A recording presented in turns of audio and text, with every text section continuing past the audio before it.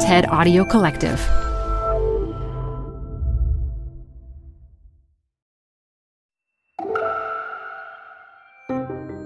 Welcome to TED Health. I'm Elise Hu. Now that many U.S. states are legalizing marijuana, let's dive into how we actually experience the drug in our brains. I learned a lot from today's lesson from our TED Ed educator, Anis Baji. It dives into how weed use affects all of us rather differently, why that is, and considerations we should make before using. Canva presents stories to keep you up at night. It was an ordinary workday until... The Singapore presentation is at 3 a.m. The office was shocked. But that's when we sleep. Maya made it less scary with Canva. I'll just record my presentation so Singapore can watch it anytime. Record and present anytime with Canva presentations at canva.com. Designed for work. This show is brought to you by Schwab. You're here because you like to keep a pulse on fitness trends. Well, now you can invest in what's trending in active lifestyle, healthy eating, wearable tech, and more with Schwab investing themes. It's an easy way to invest in ideas that you believe in. Schwab's research process uncovers emerging trends. Then their technology curates relevant stocks into themes. Choose from over 40 themes. Buy all the stocks in a theme as is or customize to better fit your investing goals, all in a few clicks. Schwab Investing Themes is not intended to be investment advice or a recommendation of any stock or investment strategy. Learn more at schwab.com/thematic investing. Support for this podcast comes from The Wonderful Company. If that name doesn't sound familiar to you, you probably know the pistachios that come from this company. Wonderful Pistachios is one of the highest protein nuts. Get snacking and get cracking with a snack that packs a protein punch. I love the various wonderful pistachio flavors. So in addition to the original flavor, I'm particularly fond of the salt and vinegar, and I keep little packets of them in my car so that I can eat and get some protein on the run. Visit wonderfulpistachios.com to learn more. Add a little curiosity into your routine with TED Talks Daily, the podcast that brings you a new TED Talk every weekday. In less than 15 minutes a day, you'll go beyond the headlines and learn about the big ideas shaping your future. Coming up, how AI will change the way we communicate, how to be a better leader, and more. Listen to TED Talks Daily wherever you get your podcasts. In 1970, marijuana was classified as a Schedule I drug in the United States, the strictest designation possible, meaning it was completely illegal and had no recognized medical uses. For decades, this view persisted and set back research on the drug's mechanisms and effects. Today, marijuana's therapeutic benefits are widely acknowledged, and some nations have legalized medical use or are moving in that direction. But a growing recognition for marijuana's medical value doesn't answer the question, is recreational marijuana use bad for your brain? Marijuana acts on the body's cannabinoid system, which has receptors all over the brain and body. Molecules native to the body, called endocannabinoids, also act on these receptors.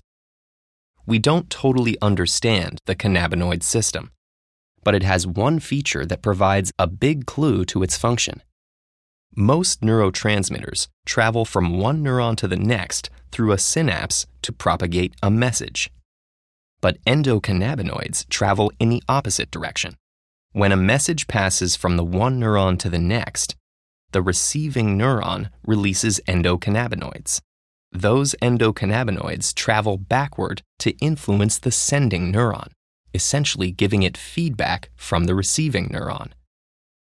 This leads scientists to believe that the endocannabinoid system serves primarily to modulate other kinds of signals, amplifying some and diminishing others. Feedback from endocannabinoids slows down rates of neural signaling. That doesn't necessarily mean it slows down behavior or perception, though. For example, slowing down a signal that inhibits smell could actually make smells more intense. Marijuana contains two main active compounds, tetrahydrocannabinol, or THC, and cannabidiol, or CBD. THC is thought to be primarily responsible for marijuana's psychoactive effects on behavior, cognition, and perception, while CBD is responsible for the non-psychoactive effects.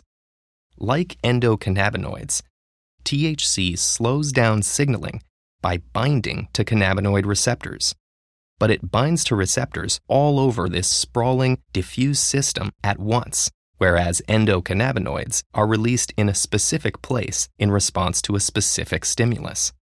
This widespread activity, coupled with the fact that the cannabinoid system indirectly affects many other systems, means that each person's particular brain chemistry, genetics, and previous life experience largely determine how they experience the drug. That's true much more so with marijuana than with other drugs that produce their effects through one or a few specific pathways.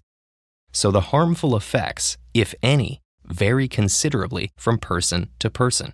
And while we don't know exactly how marijuana produces specific harmful effects, there are clear risk factors that can increase people's likelihood of experiencing them. The clearest risk factor is age. In people younger than 25, cannabinoid receptors are more concentrated in the white matter than in people over 25. The white matter is involved in communication, learning, memory, and emotions. Frequent marijuana use can disrupt the development of white matter tracts and also affect the brain's ability to grow new connections. This may damage long-term learning ability and problem solving. For now, it's unclear how severe this damage can be or whether it's reversible. And even among young people, the risk is higher the younger someone is, much higher for a 15-year-old than a 22-year-old, for instance. Marijuana can also cause hallucinations or paranoid delusions. Known as marijuana-induced psychosis, these symptoms usually subside when a person stops using marijuana. But in rare cases, psychosis doesn't subside, instead unmasking a persistent psychotic disorder. A family history of psychotic disorders, like schizophrenia, is the clearest, though not the only, risk factor for this effect.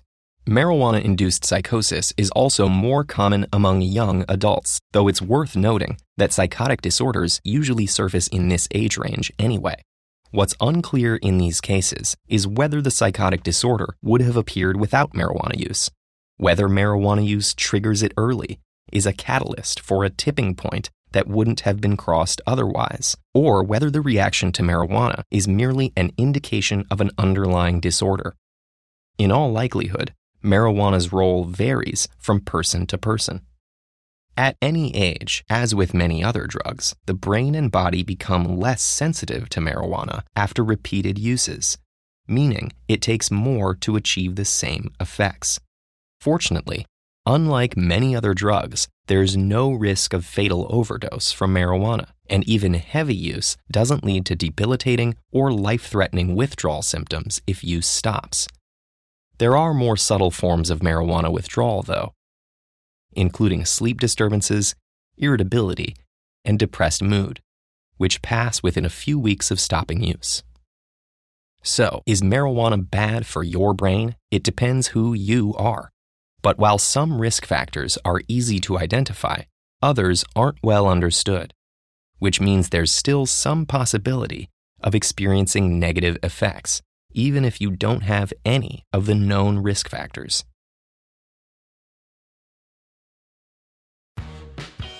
You're growing a business, and you can't afford to slow down. If anything, you could probably use a few more hours in the day. That's why the most successful growing businesses are working together in Slack. Slack is where work happens, with all your people, data, and information in one AI-powered place. Start a call instantly in huddles and ditch cumbersome calendar invites. Or build an automation with Workflow Builder to take routine tasks off your plate, no coding required. Grow your business in Slack. Visit slack.com to get started. Support for this show comes from Brooks. I've really gotten into running this year, so I have to tell you about the Ghost 16 from Brooks, because this shoe is kind of a game changer. I found the cushioning to be next level comfortable. It's incredibly soft, yet surprisingly lightweight. It's literally comfortable every time my foot hits the pavement. The Ghost 16 from Brooks isn't just a shoe for me, it's a daily boost for my runs. Visit brooksrunning.com to learn more.